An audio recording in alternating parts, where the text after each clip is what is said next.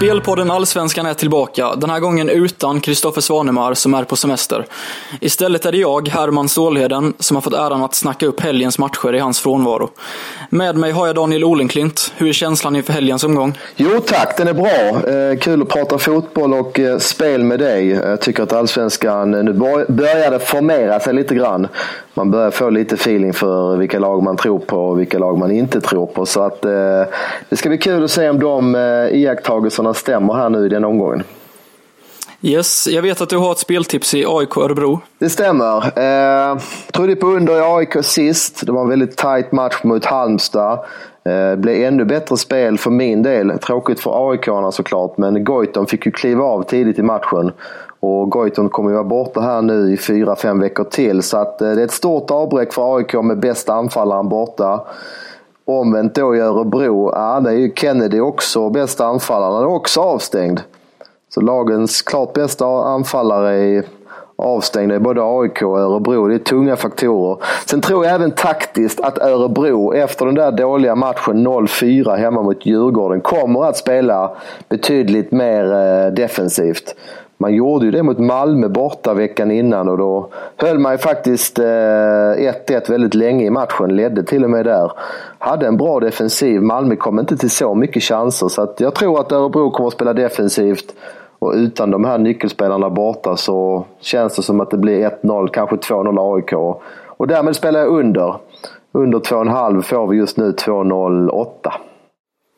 Det låter klokt. Precis som du säger så har nog Örebro gnuggat en hel del försvarsspel nu sedan förlusten senast mot Djurgården. Absolut. Axén är ju en klok tränare och kommer ju säkert att ställa laget väldigt lågt här. Yes, om vi då går till mitt första speltips så hittar jag det i matchen mellan Halmstad och Hammarby.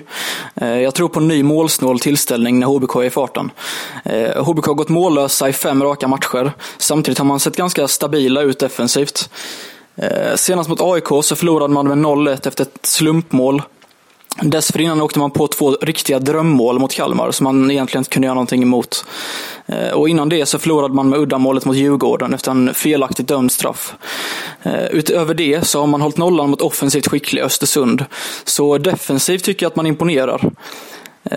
Tittar vi på Hammarby så har man mestadels spelat en ganska defensiv och taktisk fotboll sedan dansken Jakob Mikkelsen tog över som tränare. Ytterligare en faktor som talar för en målsnål historia är den dåliga gräsmattan på Örjansvall som flera lag har klagat på. Nu senast AIK-tränaren Rickard Norling. Så jag spelar under 2,5 mål här till oddset 1,76. Ja, jag är också på den sidan och bara addera där som du säger, dåligt gräs plus att de är ju väldigt sparsamma med att vattna den där gräsmattan Halmstad och det är naturligtvis taktik bakom. Det blir väldigt svårt att spela snabbt passningsspel på den planen. Jag pratade faktiskt med en MFF-spelare när de hade varit där och han sa också det att det är väldigt svårspelat underlag när de inte vattnar. Ja, men det är bra info där. Sedan vet jag att du har en idé i matchen mellan Sirius och Elfsborg. Stämmer det? Ja, det stämmer. Jag trodde faktiskt, ska jag vara helt ärlig så trodde jag faktiskt att det skulle vara jämnare priser här.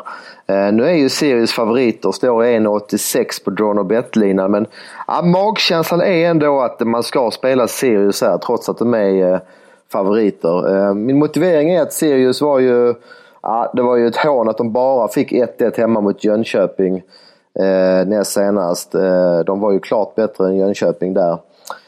Ska även skjuta in att planen då, Sirius hemmaplan, det blev ju en inställd match där mot Kalmar, fick ju flyttas till Gävle, men nu spelar man på sin hemmaplan och den är klart bättre nu än vad den var i deras premiär mot Göteborg. Och Sirius är ett sånt lag som gillar att rulla boll och som vill ha fin gräsmatta. Så att tittar vi på underlaget här så tycker jag att det är en fördel för Sirius att spela på vanligt gräs jämfört med Elfsborg som ju är bäst på plastgräs. Nu kommer ju vissa att säga att Elfsborg vann mot Kalmar borta 5-1. Jo, det gjorde de på vanligt gräs, men det var nog en undantagsmatch. Kalmar hade en väldigt dålig dag där och jag tycker fortfarande att Elfsborg är ett starkare lag på konstgräs än på gräs. Så att jag tycker att gräsfaktorn finns där.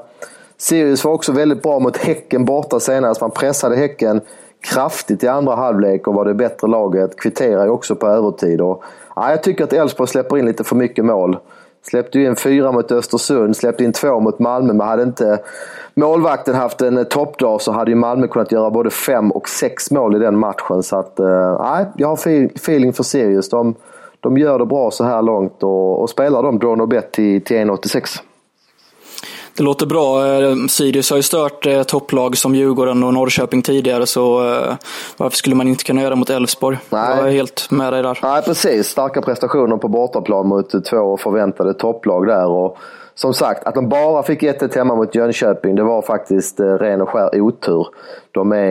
De ska vara bra på vanligt gräs också. Yes, mitt andra speltips hittar vi i Malmö mot Östersund. Och här tror jag på mål. MFF tog en ny seger senast och ser bra ut framåt med Cibicki, Rosenberg och Berget med flera. Samtidigt har man väl inte sett helt stabila ut defensivt, där man har haft en del skadeproblem. Östersund spelar en offensiv fotboll och har varit inblandade i flera målrika matcher på sistone. Nu får man tillbaka viktiga Saman Ghoddos som tillsammans med Ken Sema kan hota egentligen alla lag i den här serien. Dessutom har Jamie Hopcat varit i superslag på sistone med 4 mål på de 3 senaste. Så med de här förutsättningarna så tycker jag att över 2,75 mål till 1,86 känns jättebra på förhand. Kommer du ihåg den här matchen i fjol? Malmö hemma mot Östersund. 0-3 va? 3-0 Östersund, ja precis. De var faktiskt helt utspelade Malmö där, så att det finns absolut argument för att Östersund kommer att kunna hota Malmö även här. Och Malmös offensiv behöver vi inte nämna. Den är ju starkast i allsvenskan. Och det är egentligen bara frågan vem som spelar på topp bredvid Rosenberg. Om de väljer Cibicki eller Berget. Ja, det är ett riktigt lyxproblem de har här i Malmö. Yes. Sedan så avrundas omgång 8 på måndag när ett formstarkt Djurgården tar emot IFK Göteborg. Hur går dina tankar kring den matchen, Daniel?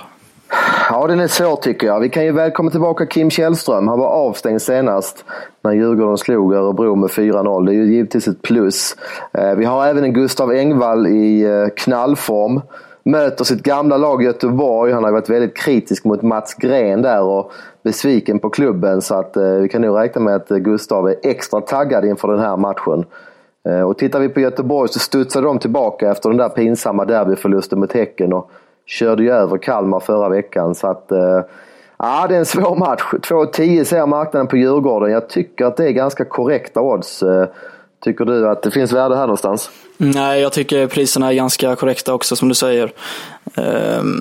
Jag tycker Djurgården ser väldigt bra ut, men jag har samtidigt respekt för Göteborg. Man har stört en del, man tog poäng mot Östersund och 2,10, nej det rör jag inte. Nej, jag håller med. Det känns speciellt inte när Jonas Olsson fortsatte skadad. Bra du tog upp det. Han verkar ha fortsatta bekymmer med sin ljumske. Och det är inte säkert att man vågar riskera honom här. Låter det som idag fredag. Och det är givetvis ett avbräck. Exakt. Samtidigt får man ju tillbaka, eller Jakob Une Larsson fick ju kliva av senast på grund av skada. Men han ska vara fit här. Han ska kunna starta. Så det är positivt. Men vi har ju tävlingen här, 10 000-lappen som Unibet anordnar. Som är just Djurgården mot Göteborg. Och precis som tidigare veckor så anordnar Unibet helt enkelt den här tävlingen. Och det som gäller är att man på Twitter ska tagga Unibet Sverige. Man ska använda sig av hashtaggen 10 000-lappen. Och så ska man tippa slutresultat, sista målskytt samt matchminut för sista målet. Och är det flera som spelar likadant och är närmast så får de dela på 10 000 kronor. Och är det så att matchen slutar 0-0 så är Unibet så schyssta att man lottar ut 10 lax till en lycklig vinnare. Vad säger du? Har du något tips här, Daniel? Jag är nu tråkig här. 2-1 Djurgården. Engvall gör sista. Säg att han gör det. Jag chansar på lite tidigare minut då. Säg att han gör det i 54 minuten.